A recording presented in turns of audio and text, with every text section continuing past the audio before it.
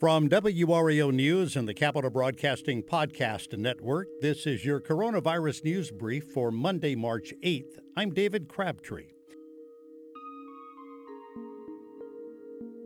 Nearly 1 in 10 North Carolinians are now fully vaccinated. On Friday, the state crossed the 1 million mark. You might not have known this, however, reserved vaccines are being sent across the state to make sure they get into the arms of people living in underserved areas.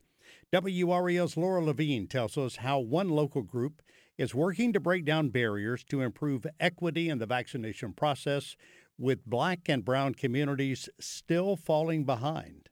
Dozens of zip codes on the map, like the Durham Health Department here, are getting what's called equity doses. This organization is making sure the community has the access it needs to receive the COVID-19 vaccine.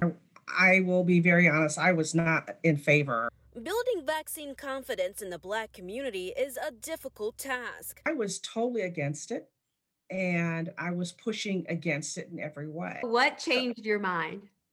My doctor. With education and more resources, some people are coming around, but hesitancy isn't the only challenge. With this rollout, we have to be strategic, and sometimes we can't wait for people to come to us to get the vaccine, but we have to take the vaccine directly to community. A boots-on-the-ground approach is what Donald Hughes says it's going to take. He's a member of the War for Life organization that sends community health workers out in hard-to-reach areas to help schedule appointments and provide rides to vaccine sites. Then we can assure that they're going to get to the people that need it the most, and not have to worry as much about people taking vacations to our state to get the vaccine. Of those who have received the first dose, only 15.9% are Black and 2.7% are Hispanic, whereas nearly 77% are white. Delays in vaccines being shipped to certain places. The organization recently launched a digital campaign called Facts Not Fear NC to continue fighting the disparities and dispel myths. I don't have two heads.